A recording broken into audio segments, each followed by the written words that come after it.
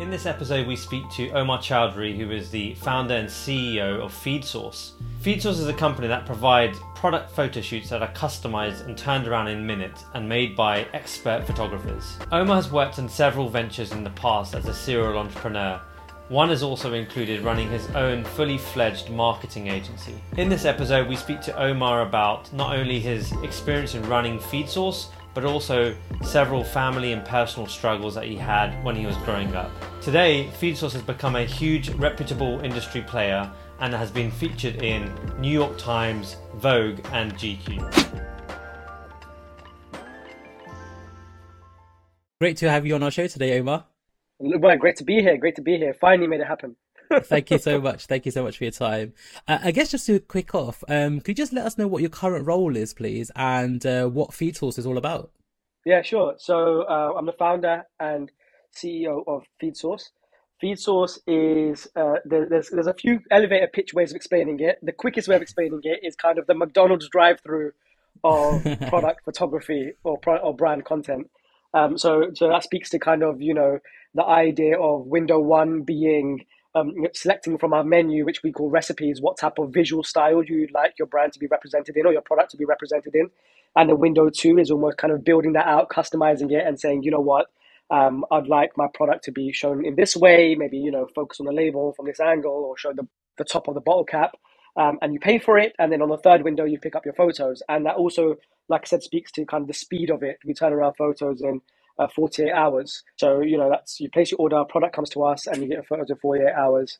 And it's, very cost effective, speedy, without compromising on the quality of the content. So you get photos at that kind of speed and price point that can, have you sparring with the heavyweights of brands in your sector. So you kind of help brands showcase their products in the best possible light and fashion, possible. Yeah, I mean, one of the main reasons that we find it so exciting is because as the entry to market for brands has become lower, the barrier to entry has become lower, more and more people can set up their own businesses, more and more people can start online. And that's thanks to things like Shopify, of course, payment integrations like Stripe, fulfillment networks as well, like Shopify have their own fulfillment networks now. So, everything in the world, especially in e-commerce, has kind of just leveled up. Now, with that also is the kind of content that brands put out and the appetite for content from consumers has also grown because of social media and, what they're used to. So no longer are our customers looking at products from a lens of, oh, that's a mom and pop store. The content's not that good. It's okay, or they don't see it like that. It's more like, content is content and attention is attention. And so if you've got brands like, L'Oreal or, Walkers or Pepsi, Coke, whatever, able to spend millions to, really put behind content. Really, if you break it down, the actual visual asset is the main part, right? The visual asset is the bit that gets the attention. The placement, the reach, the budgets behind it, that's a different game. But the actual visual asset itself is such a key component. But, throughout my, creative journey in my own kind of, profession, and working with creatives and, being interested in production myself, figured that actually if you break content down to almost atoms, it's actually made up of very, few pieces of the puzzle, and if you tighten them up and you kind of increase the efficiency level on each one of them, you can actually create content at those levels without those type of budgets. And if we do that, and certainly at scale, well, now you can offer that to these mom and pop stores where they don't have to anymore shoot the content themselves because they can't afford to, or afford to go to a studio, or they don't have to spend hours speaking to product photographers to get content. And this day and age in the economy, man, you need content at all times. So we see ourselves as a kind of a vital part of that kind of e-commerce stack. And there's not really anyone filling the gap for the content space in the stack. You've got the de factos for domain, GoDaddy, you've got logos, you've got, 99 designs and Canva for presentation and kind of graphic design. You've got Shopify, of course, for e-commerce, but nothing really comes into that kind of space of content. And we believe we're going to fill that. We are on a good trajectory to doing that. It's awesome. Yeah, it's quite interesting because as a podcast, we're always thinking about our content as well. Recently, we've just started up video, so we can actually allow our guests or visitors to actually see and watch us on YouTube as opposed to just listen to us on a podcast. And I think that's become increasingly important, not just for podcasts, but businesses, Yeah, man. brands, constantly just having that visual aspect. It allows you just to engage, and we've discovered just by watching our videos back, people can like actually engage in the conversation at a different level than just to use Right. audio and listen through like Spotify or Apple or whatever. It's so important, man. It's so important, and even tools that you're using. Like if you think about the platform you're using to record this podcast, um, even things like AirPods or headphones. Jeff Bezos speaks of this, puts it together really well when he spoke of Amazon and the time that he launched it. And he said, and he relates it a bit to what he's doing with Blue Origin now in space.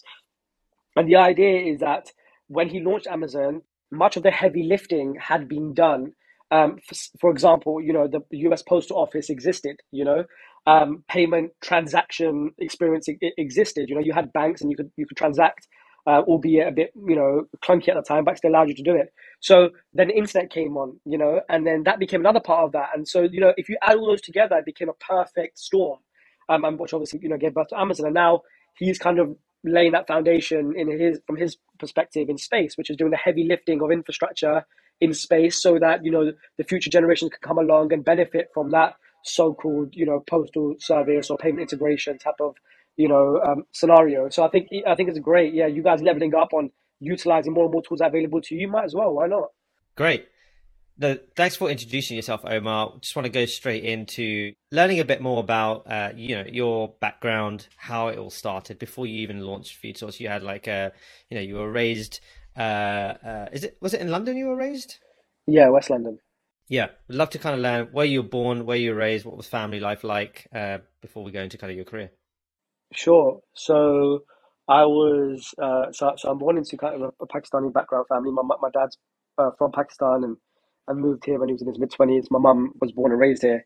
So kind of dynamics between them actually was quite interesting. It was an arranged marriage.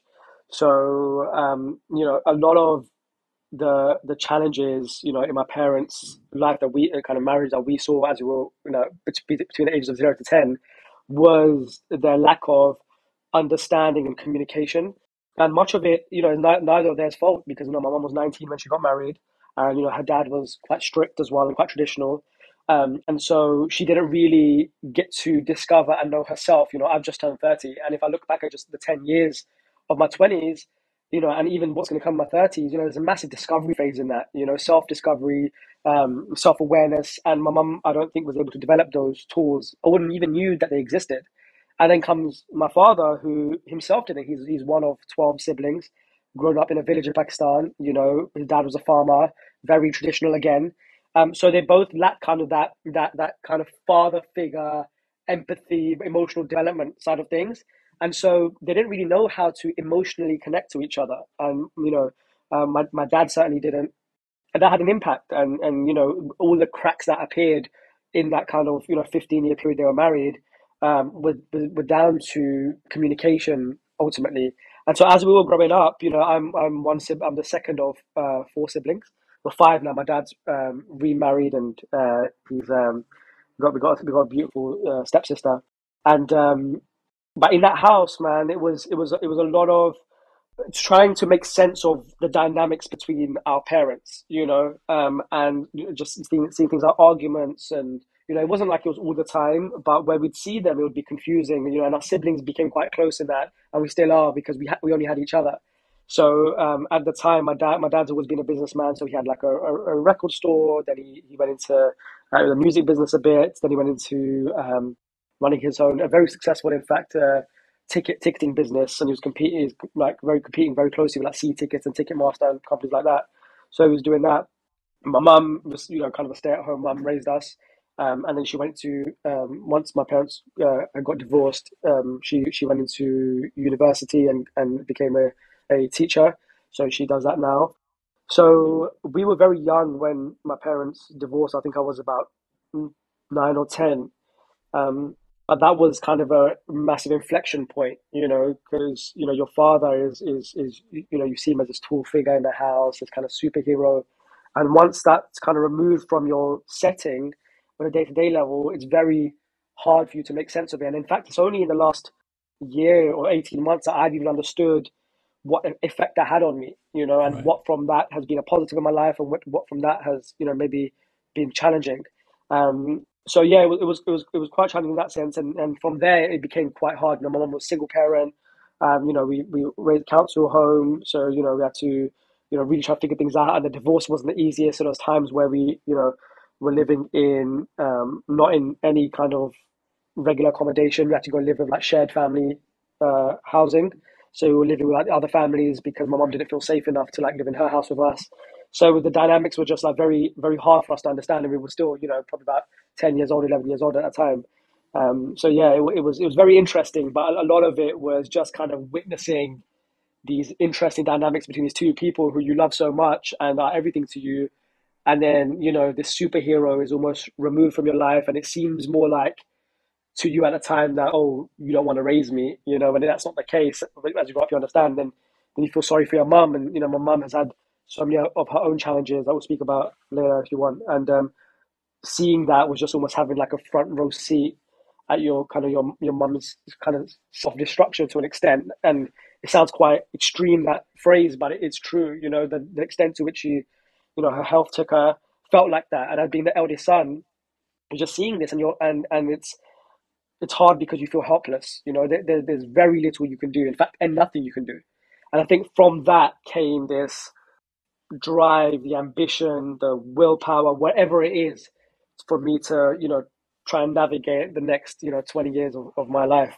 Yeah, sure. I guess moving on to your early career then, Omar. You launched your first business when you were 17 years old, which is pretty impressive in itself. What was that first business, and perhaps what are the lessons you kind of took away from that? Actually, I was doing kind of businessy things, even in school, even younger than that. So I think when I was in high school, I noticed that everyone would kind of love playing Pro Evo, and or like Football Manager was a massive game right there. At that point, people just play on the computer, and they'd come on discs, and I figured out how to basically bootleg them. So I figured out how to get like kind of the raw game file. I don't think you could do it anymore, and then get like kind of just a stack of discs from PC World, and then excuse me, then I figured out how to add like a second kind of copying like disk unit into the computer, and then kind of I'd like copy the disk, and I'd make loads of copies of those, so the direct copy. But then I'd get like discs that had a white surface, and I bought like a printer as well. Right. So I got the artwork of Football Manager, and I literally printed the artwork onto the disc as well, try and make it as real as Yeah. possible. I like printed the actual sleeves, got like the plastic casing. I can't remember where I got it from. That like empty plastic casing, and then I put like the sleeves in there, and the printed disc. And I go to school. My school, we had a coach that went to school, so it was like a half an hour coach that took us to Right. school. And I go on there and I just like sell it to the boys and say, "Hey guys, I sell Pro Evo," and then no one wanted to pay at the time. I think it was like 35, 40 quid. You have to ask your parents, and it sounds like £1 million to you and your Yeah. child. And then I would sell it for a fiver. So I was like, guys, you just buy off me. Why do you want to ask your parents? So that was pretty cool. And obviously, £5 was so much. So I would just sell these. So that was kind of like small entrepreneurial things that I would do in Yeah. school. And then when I was 17, yeah, that was kind of the time when I was just finishing my A levels, and I got really good grades. I got all A to C's, got into Russell Group universities, and I was very, happy with what I'd achieved academically. And but my perspective at that time had developed more on like how I'd seen the world. And I think certainly from early on in my life, things like with my father, I'd really, had a lot of time to ponder things myself, and I'm heavily curious. So, I'm always questioning why, and, digging deep and searching for knowledge, and, just finding curiosities in loads of different areas. Following curiosities in different areas. And doing that kind of made me question things like authority. I was like, well, just because why do you have to do things because we're just told to do them? Like going to university, or like why like, are we just told to do that? Why is a 9 to 5 called a 9 to 5? What's the significance of 9 a.m. and 5 p.m.? Like who said that that's the thing? Why do we have weekends? Why can't every day be a weekend? Things like that. And then that would kind of make me feel free, because as I'd question it and I'd realize that some of these things are just like kind of man-made concepts really for convenience, and everyone kind of easily filter down one mechanism, and it just makes it more convenient for people to just go through life if you're just kind of told that like you just are like kind of in this factory and you just start here and you end there, and along the way you pay taxes and have kids and all that type of stuff. That sounds crazy to me. So it was probably a bit overly like kind of simplistic thinking, but and then that matched with this idea of kind of a lack of authority, lack of respect for authority, where I felt like even my old dad kind of wasn't around as much as maybe when I needed him or wanted him to be around, affected me in a way that I was like, well, that's the person whose child I am. And so if I don't feel that connection or sense of nurturing there, then who else in this world is going to give that to me? So I started taking it upon myself to figure out like, okay, I guess I'm just going to look out for myself. So by the time I left college, it didn't make any sense to me to just go into further education. I didn't just want to go into that system. So I just started, at that time I was heavily creative. So I'd been to film school during my summer holidays. I'd like done various kind of creative endeavors, just like created like a clothing brand in college. Um, so I started to understand a bit more about creativity and marketing. And the natural kind of step from there was starting a marketing agency. But that wasn't like a conscious thought. It was just an opportunity where somebody had seen our work, this kind of guy who ran other businesses, and say, "Hey, I love what you guys do. You're very creative. You're young. I've got the contacts. I know that he knew loads of people in kind of the music industry, entertainment industry." And he said, "Why don't I bring you the clients? You guys meeting me, myself, my brother. Why don't you guys bring the creativity?" And we just service them, and we create this kind of agency. So that's where that was born from. Is that Flavor? No, that was called 6-2. Okay. So 6-2 actually, the reason it's called 6-2 is because on a phone keypad, the numbers 6 and 2 are my initials, ONC. Right. Oh, So that's awesome. when it was silly. Yeah, it was just very random. So it came from that. So 6-2, it was 6-2 Media, and that became the company. And we had that for maybe 4 years. Awesome. Yeah, the reason why I mentioned Flavor is because we talked about that in the previous conversation. And so, at which point was 6-2 formed, and then when did Flavor form? How do we get to that firm? Because that was a completely different business that you set up later on. It sounds like. Yeah, yeah. I mean, each of these businesses, like if you take 6-2, you take Flavor, you take FeedSource, they actually are quite telling of my age and kind of what I was going through at the time. And they're also so transformative, have been such transformative points in my life, like massive inflection points, very poignant things happened at that time. Like if you take 6-2, for example, I just come out of college, trying to understand how the world works, how money works, trying to find my space in kind of a working world. And that was a large part of that. And also dealing with the whole fact that my friends had all gone to university and I'm working, so dealing with the emotional sides of that. And then if you look at Flavor, which we can speak about in a minute, was a lot to do with me now getting married, starting to have my children, and then dealing with how to balance work and life and what that looks like, and how I feel about it. And then Feed Source has been a bit more of a mature sense now, which is a bit more, I feel like, the first conscious business I've operated, as opposed to the others being more like just something I feel like I wanted to do kind of just to make money, or to, Like a side it's the only thing I hustle. knew how to do at that time. Yeah, yeah, yeah, yeah. But I never really spoke to my core. Do you want to talk a little bit about how you were kind of coping with things like that were going on? Yeah, man. I know some of these things I haven't really spoken about much because I haven't even been able to make sense of them until recently. Really, I've actually recently now got a life coach. I spent a lot of time with him, and just in terms of untangling, various aspects of my upbringing, or what I've experienced, and trying to make sense of them. So that kind of time at that point, I suppose the most confusing part of it was my heart, and who I am inside and the way I'm raised.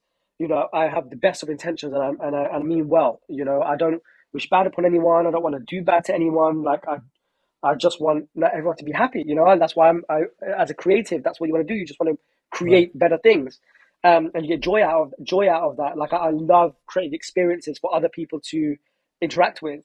So so that's kind of my soul, and that's where I come from. But then the things I was going through were bringing outside to me that didn't feel like it aligned to that. My business partner and the type of people we do business with. It was like his whole mindset was well, you haven't had your dad around much, so I'm going to kind of be this big brother, and I'm going to show you what life's about type of attitude, you know. But really put me in scenarios that were super uncomfortable. But that's kind of what's what brought out, like I said, that street education, you know, like doing business with people that might be gangsters. You know what I mean? That like you don't want to be doing business with these people, you know, and these people are paying me to do a project for them. Him knowing I've got 15 projects going on anyway, which by the way is bananas for a 19-year-old to take on at once.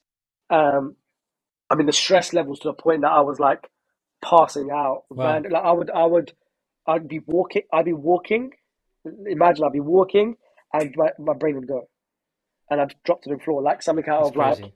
like as if someone's pressed a button or something. Yeah, I mean, and it was terrible, and he'd see this, So you you'd know, and faint. it just dropped, man. I've dropped near a river before, like all sorts, Oh no. and it was like, and it was like, yeah, let's keep going, you know, not recognize at that level of kind of just bluntness. That's like, yeah, let's keep going, you got to keep working. You know what I mean? We get through this. I was sleeping on the office floor, like making me clean his fish tank. Like, God forbid, I didn't like know what I don't know, like a specific terminology of like a web server meant. Like, slam his hand on the table, my computer would break, and I'd have to fix it. You know what I mean? Like torture. Like in this day and age, you go to prison for that. You know, like, but I didn't know how to talk about it. I didn't know who to share that with. Nothing. No one knew. No one. Like, and it was just things I'd go through. And I was scared as well. You know, and now that I've grown up, I've realized that actually someone like that is an absolute coward. You know, you're a wimp. So if I was to interact with someone like that now, like I'd know what to say to them. I know how to handle it. By that time, you know, inside of me, I didn't know because I was like, you're the first real outside male human I've interacted with on this level. So I don't even know, is this what people in the real world are like? This I'm 18, 19, you know what I mean? Is this might be maybe this is normal. So I'm just like, okay, I guess I'm trying to be successful. I've got to do this. At the time, he'd like convinced me as well, like just before that, to like buy a Porsche, like, you know, be really, you know, kind of like you need to look. This is kind of his whole thing, is like you need to look the part, whatever. I was like, man, I don't have money to put petrol in a Porsche, let alone have a Porsche. But you know, he convinced me to like convince my uncle to like Wow. finance the Porsche for me, which is just stupid. Imagine the levels of manipulation this guy did, and I couldn't drive it. The doctor said you can't drive. You know, you certainly can't drive a car like that right now. So he would drive my car. So on top of that, you're not driving my car, you know. And I was so just done with everything. I like text him saying, "Don't talk to me. I don't know where I'm going. Just don't contact me." And I must have gotten like a bus and a train and ended up near Heathrow Airport. And I went all the wrong direction because my brain wasn't even functioning just to get back home. And I'd given my brother my house key the day before because he'd come home from uni. And my brother had texted him saying, I can't get through to Omar, where is he? He said, I don't know, I think he's in the office or something. Knowing full and well I wasn't in the office. You know, he knew. But when the story progresses, you understand why it's so frustrating for my brother. And I basically went home and I didn't have a key to get in. So we live opposite a primary school. As I imagine, like, I'm opposite like a school and I'm trying to break into my own house. And I figured I'd, you know, go into the top flat, like climbed into the top window and got in and basically wrote a suicide note and started planning like just to kill myself. I was like, man, I can't do this. This is just terrible. You know, like first of all, how do I explain this to anyone, whatever? And it was just the most heartbreaking experience. And I remember everything. And that's why for my brother ultimately it was so sad because he was like, you knew that he wasn't like feeling right, and you lied to me. Imagine something happened to him, you know. Um, and it got to a point, man, where I was like just literally just ready to just like take my life, man. And actually, the heartbreaking thing is my younger sister at that time maybe was 13 or 14. She probably 13. She coming home from high school just at that time, and she walked in and she sees me literally in the hallway, like planning to take my life. You know what I mean? Just watching the whole thing, like she saw everything. Like man, and yeah, it was bananas, man. Like she obviously started crying. You know, just said, "What are you doing?" And then like, you know, just grabbed me and just like moved me out of the way and called my mom. Like everyone just turned on. My mom came home. My mom literally just started hitting me. She was like, what the f are you doing? Like, how dare you? Like, she didn't understand. You know, I have obviously a mum, man. She's coming from like just from school. Like, what's going on? I'm just sitting instead, and I'm just like bawling, crying. I can't even get words out. My brother came on. Brother started punching up like the bed, you know, because he was angry. He was like, "Why did he lie to me? Like, imagine something happened. Like, I knew this was going on. Like, everyone he had a bit of a feeling, but he didn't know." And mum was like, what is it? And when I said basically this guy's name, I was like crying so much. I just managed to say this guy's name. And mum goes, is it him? Is he doing this to you? Like, what's he putting your head? Da, da, da. And my mum just lost it, like called him effing and blinding, and like just everyone was just livid. They're like, we trusted you with him. You know what I mean? And I ended up in hospital. My dad was disappointed. Obviously, everyone was disappointed in me to an extent, which I understand. But more so, they were so nice, kind of the support they gave me after. Like, everyone was there and I rallied around and, came to, my uncle who lives in, my mum's brother who lives in Saudi Arabia. He flew in and, just came and just like spent time with me. And we're like, look, you right now, you just need support. And the doctor tried to put me on medication at the time, but I was like, no, I don't want to fall into that trap. Um, but it was just a very, very dark and like lonely, gruesome place. But yeah, I just didn't know how to escape like that kind of mental torture, And I was only 21. So yeah, that was just like gruesome, man. Yeah, that time. Yeah, that sounds like obviously a very difficult time in your life, Omar, man, and I can appreciate that. It must have been really difficult to share with us. So thanks so much for Yeah, sharing the story. no, no, Really man, appreciate it's that. a pleasure. Um, I'm glad that you kind of managed to kind of get out of that situation, which I guess led you to finding Flavor later on, Yeah, then, yeah, right? that came in. So I started going to Google Campus, and I think initiatives like that are so important, man. And I think one part of like why even the things I do now, and some of the guys that we have here, who are young interns who start here and end up like becoming full-time creatives, and people in various positions in our company, it's because I remember at a time, like if Google Campus hadn't existed and that wasn't a free initiative, like I wouldn't know what to do, and there was this thing that in Shoreditch you could go to, and I would go there and there were other creatives there, and there was a job board where you could find like projects that people wanted help with, and one of them was like this finance app that some of these guys wanted built. So I just contacted them, and I just on the way there, just decided a price that I wanted to charge, and the price was kind of just determined by the fact that the doctors had said that your mum's not getting much better at the moment, and sadly, the chemo had affected her mental health to the point that she had to be sectioned. So she was now in a mental hospital, and couldn't come home until she was fit enough to come home. But they said to us that even when she does come home, you're gonna have to change the environment because that's the same house that she got married in, divorced in, well, experienced like so many highs and lows that try and change the environment for her. If you can't move house, then like change, like just do it up. So I charged like I think it was 8 grand to these guys, and I was like, look, that will give me enough money to just renovate the house a bit. So that's what we did, and that's how I learned how to get projects. And from that year, I just set myself a goal. I was like, okay, screw it. This year, I want to make 100 grand, and then I just did whatever it took, worked any hours, to make sure I made that money being a designer. And then year on year, I did that for about a couple of years, and that the freelancing stuff grew. But to a point where Flavor then came in, I was like, this is interesting. Like, I'm one person. What if I actually built kind of an agency around this and used my sales techniques, but had other people that could take on work? And then maybe I could make more money. So that's kind of how Flavor was born. But yeah, that's really the story to get there. So Omar, thanks for sharing that flavor. Agency business setup sounds like it started to scale. I would like to kind of move on to FeedSource, Yeah, and yeah. what was the turning point that got you to FeedSource, and then can you start sort of introducing what was the aha moment where you thought, actually, you know what, FeedSource is it? That's where this needs to go, and this is what we need to make now. Sure. So when we were running Flavor, we had the luxury of working with some amazing clients. People like Hilton. We had a deal with Deliveroo at the time when they were pretty early on, and we were working with these brands. And what we were noticing more and more is that we offered kind of these retainers and packages for kind of marketing solutions, like all your social media marketing, whatever, and content. But they just wanted more and more content. So almost to a point where they were like, look, take out everything else and just give us more content. And we were like, okay, cool. That's interesting insight. We'll just do more of that. But we just kind of charged them accordingly. But then what happened is because we had more and more clients like that and more content requests, the guys in the studio, at that time, I had my first daughter as well. So I was kind of not really present at the office as much. And these guys had to get the work done. They kind of makeshifted like a photography setup where they would like stick like the colored paper to the walls and just make all these different small setups so they could just shoot quickly. And when I came in, I was like, this is crazy. This is pretty interesting. Like, it's kind of cool that we can create content this quick. What if we added some props to this? What would that look like?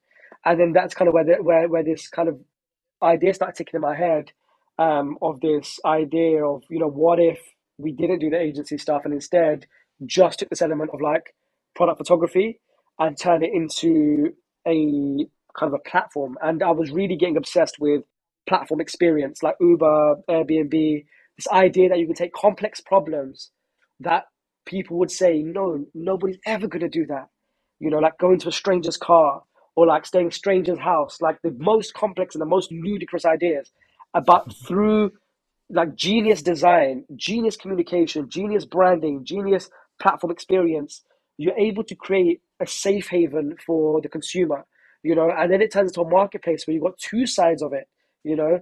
If someone told the founders of Airbnb, you know, 10 years ago, 12 years ago, that there'll be high rises being built around the world just for the sole purpose of customers staying there from your website, you'd be like, what? I can't even get one person to like even agree to this idea right now or invest in it, you know? So you have to be that ambitious. So Right. we kind of feel like at times we're like there with FeedSource now, which is, you know, to get people onto that kind of mindset with content. But when I'd see those things, and I watched, then another interesting thing was I watched the Founder movie at the time, uh, the McDonald's story, and there's this amazing scene in there where they're kind of drawing out that first McDonald's kitchen on like a kind of on like a tennis court, and with chalk they're drawing out like here's where the fryer will go, here's where the burger station will go, you know, and they're kind of choreographing this, and it's like a beautiful kind of, I think they called it a symphony of efficiency. And I love that term. I was like, that's so cool. So I was like, okay, imagine there's like a symphony of efficiency like this, but for content, like almost like the studio, just like kind of like a dancing act, you know, like how beautiful would that be? Yeah. And that's kind of like was like, the aha moment. I was like, yeah, we need to create something that's just tailored towards product photography that focuses on high quality content, speed, price effectiveness, but like 5-star customer experience. So that's where I was born from. That's really interesting. And how do you or how does FeedSource go about kind of acquiring its clients at Omar? What's what kind of strategies do you employ there? So to start with, I've been able to develop a little bit of a social presence myself, so that helped at the beginning, but just to get a bit of awareness out. And so a lot of the early kind of customers were people that would see my stuff on social media and would just kind of follow the brand and start interacting with it. So started off like that, and we've been very lucky to have excellent word of mouth. So the business has grown very organically, and up until very recently, we'd spent like $0 on marketing, like nothing on ad spend, to the point that we had Facebook offer us partnerships. We're developing a relationship with like I'm in contact with the president of Shopify now, and like just these are just organic relationships that we developed over the course of the business, just by people kind of hearing about us and seeing what we're doing and seeing the innovative approach to it. So I think there was that trust pilot. We got 4.8 out of 5 stars now. So we're very highly recommended. People love the experience of what we do for them. So that has a massive effect. And also the e-commerce community is like that. People share their experiences. You're dealing with kind of individuals who are, they're mature people. They bring the product to market. There's a certain kind of characteristic that comes with that. You're not dealing with just like kind of a hater. You're dealing with someone that wants to share. They want to encourage people. They want to empower, Right. and that breeds more business. So that happens. But very recently, actually, we've started now actually building in initiatives the business is scaling. So we're introducing a free trial model. Actually, the deadline for the product team to deliver that to me is today. So I'll be getting that today. So Right. we are pressing on them for that. And then we just did an outreach program with brands that are listed as Selfridges. And the hunch for that was that when people are listed as Selfridges, normally they enter there because they want that kind of first clout. They want to just say that they've been in Selfridges. Same way a brand will say we've been seen in Vogue. Um, but often those brands don't have great content. They're listed as Selfridges, but their social media isn't really well maintained. So we pick out all these brands and we hit them up and say, hey, we'd love to create some content for you. And in fact, in most cases, we'd buy the product first, shoot the content, and send it to them and Oh, say, we wow. saw your product at Selfridges, Oh, love the product, we bought the product, and we shot the content. Here's the content. You can keep it for free. Use it. Don't have to even credit us. If let us know how it works for you. If you want anything else, let us know. And I would personally, and I still have this active program we're doing, and I'm personally emailing these people. And I've built amazing relationships with like the CEOs of some companies that I never think I'd be able to connect with before. But by way of literally, we have a whole station here and a team that just work on outreach program now. So the products come in, they just shoot them within minutes. They go out from my email to the brand owners, and then like we nurture relationships like that. So it's a bit of a longer play, but it shows that in terms of getting business customers on board when you're a B2B business, you've really got to nurture relationships, because there's a massive long game in that. Our lifetime value of customers is very high. Once people come to us and experience what FeedSource does, there's no reason for them to go elsewhere. One, because there's not really anything else that does that. And B, we understand their brand now and they love our experience. So whenever they need content, they just keep coming back. So the next step now for us will be, how do we create a retention model around that? Where do we start understanding? Is there a subscription model in there somewhere? Is there, how do we turn these customers into kind of really, a long-term, like, sustainable structure for the business, as opposed to having to constantly go out and get new business? That's awesome. Yeah, it sounds really fascinating. I think photo photography is a really, really important topic. I think especially through e-commerce, just blowing up obviously in the last couple of years, and then just trying to connect, consumers to products through photography is absolutely critical, I think. I just wanted to kind of hone in specifically on fundraising. You told us a really interesting story that you met somebody through Instagram and you were able to, find funding just through Instagram. That's really cool. And I think some people who might be listening who have businesses might be inspired by that story as well. Yeah, I've been very lucky. I'm very lucky just because, I've had a bit of an audience that I have been able to share the FeedSource story and the journey. And that's, been so, helpful to other founders as well, because, I'm more than willing to share the ups and the downs, and certainly the struggles resonate with people. And I think through that, if you think about, especially you, Sunny, when you're meeting with founders, that often you're backing the jockey, not the horse. You're like, why will that person make this work? And Right. with FeedSource, a lot of it's that, like, I know why I'm going to take this to where it's going to go to. With an incredible team, an incredible vision, we'll get there. But the investors looking to see what I'm going to do now, in terms of returning that investment for them. So when we started raising funding, I just started talking about it online, and I shared the journey of like what we've done with FeedSource. So I kind of made like a pitch deck on the Instagram stories, and then I just said, hey, we're raising, like 150 grand or whatever it was, at like a £3 million valuation. If anyone wants in here, like, swipe up here and there's like a type form, or just DM me. And then, I actually got loads of DMs and loads of interest, which is so interesting. And some of those people we're still nurturing relationships with. But one of them was this lady who runs like a medical business. I think she provides supplies to like hospitals, and she's a young entrepreneur. I think she's 26 and quite successful. And she just hit me up and said, "Look, Omar, I followed your wife. I love the story. I love what's going on. I have to be involved. How much you're looking to raise?" And then I said to her, "Why don't we just chat on the phone?" And this was like 11 p.m. at night. Kids are all in bed, and I'm sitting there like trying to raise money. I'm like, we gotta figure this out, because by the way, like, FeedSource at this point, 2.5, 3 years in, is self-funded, and I've got 3 kids. So, I'm like trying to look after my family and fund the business, Sure. and it needs to grow. And we got the phone, and it was like the quickest conversation. I was like, we're raising this much and whatever. She goes, okay, how would it work? Like, I haven't invested before. Like, how does the payment structure work? Like, okay, well, our legal team will do this. It's how we'd engage, and here's a term sheet. And she said, all right, cool. And even she said, yeah, I'll invest. I was like, you sure? Do you want to meet me? Wow. Or she goes, yeah, we can meet, I guess. I was like, all right, do you want me to show you our plan? She goes, yeah, you can show me. I was like, all right, cool. And I have one friend who's a VC, and I called him. I said, does this make any sense? And he goes, how did you get a £3 million valuation? He goes, what's your revenue? He goes, you shouldn't be getting a £3 million valuation. What's going on? But he goes, but then when I explained it to him, he was like, okay, that makes sense. All right, yeah, I get it. And he's like, yeah, cool. Like, take the deal. And then we did a deal with her. And then she actually ended up investing more. She topped up the investment another 100 grand through that year.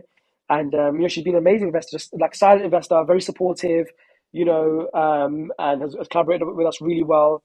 And so now we're looking to raise our next round, because that was maybe a year and a half ago. But we've managed to execute what we wanted to in this kind of 18-month period, which is really to get the business to a point where we're able to solidify our team, understand our consumer. The focus wasn't on revenue. The focus wasn't on, trying to, because we know this business really grows at scale. It was really important to get the infrastructure right. So now we're in a position where we can introduce multiple forms of content. So videos are coming now. which businesses need, especially with algorithms on TikTok and Instagram Reels. So videos are coming now. We're extending more of our reach in terms of customers, and we want to get a bit more global access to creators as well now. So we're building a supply chain. So we're in a position now where we're ready to take that to the next stage, but that's where we now need to raise the next set of funding to take us there. So I'm right now focused on that. Like I'm kind of in that fundraising phase right now, just trying to connect with investors and trying to sell the idea of what we're building for the future. That's such a great story. Very like out of the box thinking though, man. No, really love that. Absolutely It was love cool, that. man. It took me by surprise as well. Yeah, no, absolutely amazing. That's awesome. All right. Well, no, thank you for sharing that whole journey. Want to start wrapping this conversation up a bit. What's the future hold for FeedSource for you? And then we've got one more question that we always ask our guests. So Sure. before we get into that, what's the future hold? So FeedSource, the vision behind FeedSource is huge. We want to provide, our mission is to help brands showcase their products. So we really want to create a platform experience where it's fully immersive. Brands can literally log on. Imagine using like a Canva type experience, or like we call it Shoot Builder. We can go on there and you can literally add your products, connect with Shopify. Have all your product inventory there, build out your shoot. Customize everything you want in the shoot. Connect with the photographer, connect with photographers around the world instantly, chat live with them as they're working your shoots, and kind of have a very, very like immersive experience in terms of building your content, but remotely. And then we want to kind of build this idea of FeedSource hubs, which here is the first hub. I'm trialing kind of the interface here, which is effectively think of like Amazon fulfillment centers, but for production, right? So maybe not as large, but loads of localized hubs in different areas, because there's so many amazing creators and photographers out there, and a massive part of the business for us is the creator economy. There's some of the greatest talent out there right now are creatives, photographers, and they are the hidden gems that brands need. But the issue is they don't have an easy route to market. They've got to go down traditional ways of creating their portfolio, getting attention, finding business. And some of the best creatives actually are introverts, in some cases, and they don't have business acumen, and they shouldn't need to. Their artistry is the beauty, and that's all that brands want too. So if we can be the facilitator in the middle, the aggregator, the marketplace that says, look, brands, here's how you build your shoot. This is all you need to worry about. Creators, here's all the infrastructure you need. Here are the hubs. You tap in 24/7, you go in, prop inventory is there, you've got support there, you've got other creators there. You just pick orders like you're getting them, like orders coming in like they're in like I don't know, literally like a fast food restaurant. Like orders coming in, you fulfill the order goes out, like that. And you're just focusing on being a creative. And with our model and the economies of scale, you can earn 4 times more than the average salary of a photographer in London.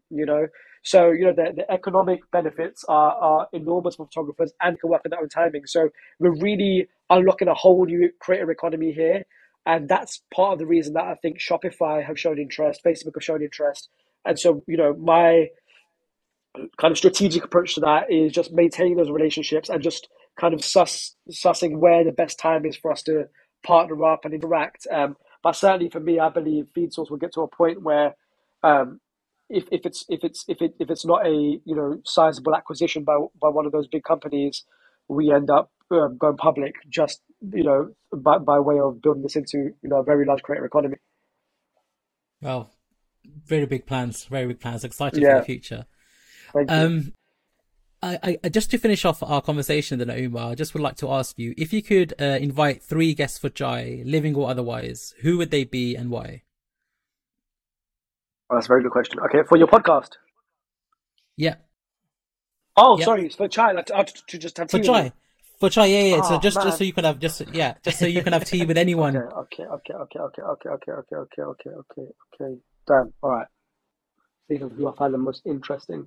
I think Jeff Bezos would be one, Cool. because I love. Oh yeah, let's go. Jeff Bezos, Bob Iger. So Jeff Bezos, because I love the way he thinks about complex operations and simplifies them down into common sense thinking. And I love that. I love that framework of thinking. Just things just, and most of the most amazing things in the world are common sense thinking, and in fact, we complicate them as humans.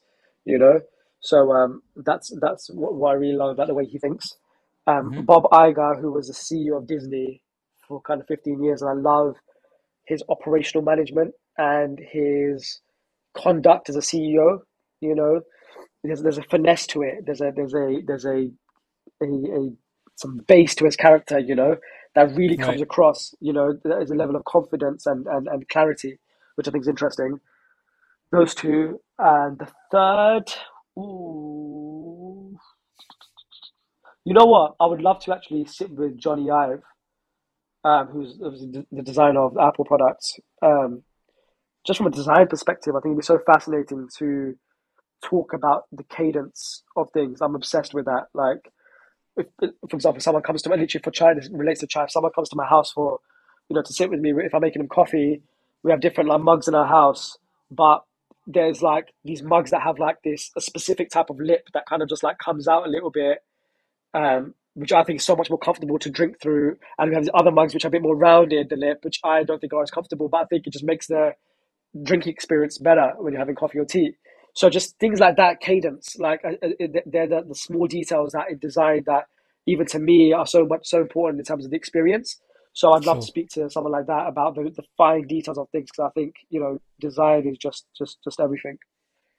We love your passion, man. We just watch you like just inspired by your passion. But Oh, Omar, bless you, man. Thank you for having me. honestly been a real pleasure having you on the show.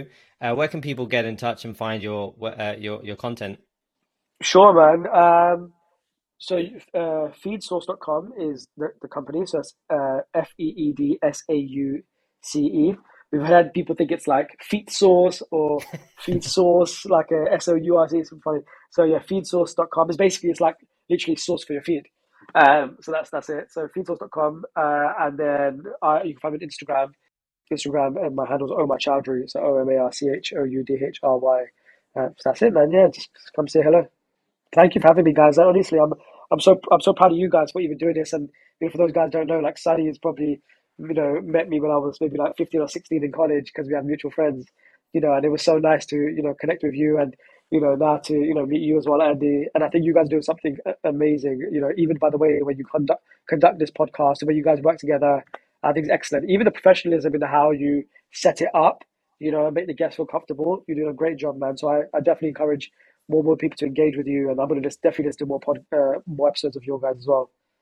Great. Thank you so much for the kind words, Omar. Really appreciate that Keep feedback. it Thank you up. so much. Well, thank you so much for your time today. It's been a pleasure speaking to you and to hear your story. And we look forward to seeing you and FeedSource grow in the future. No, thank you so much. Thank you so much. Speak to you Thanks. guys soon. Cheers. Cheers.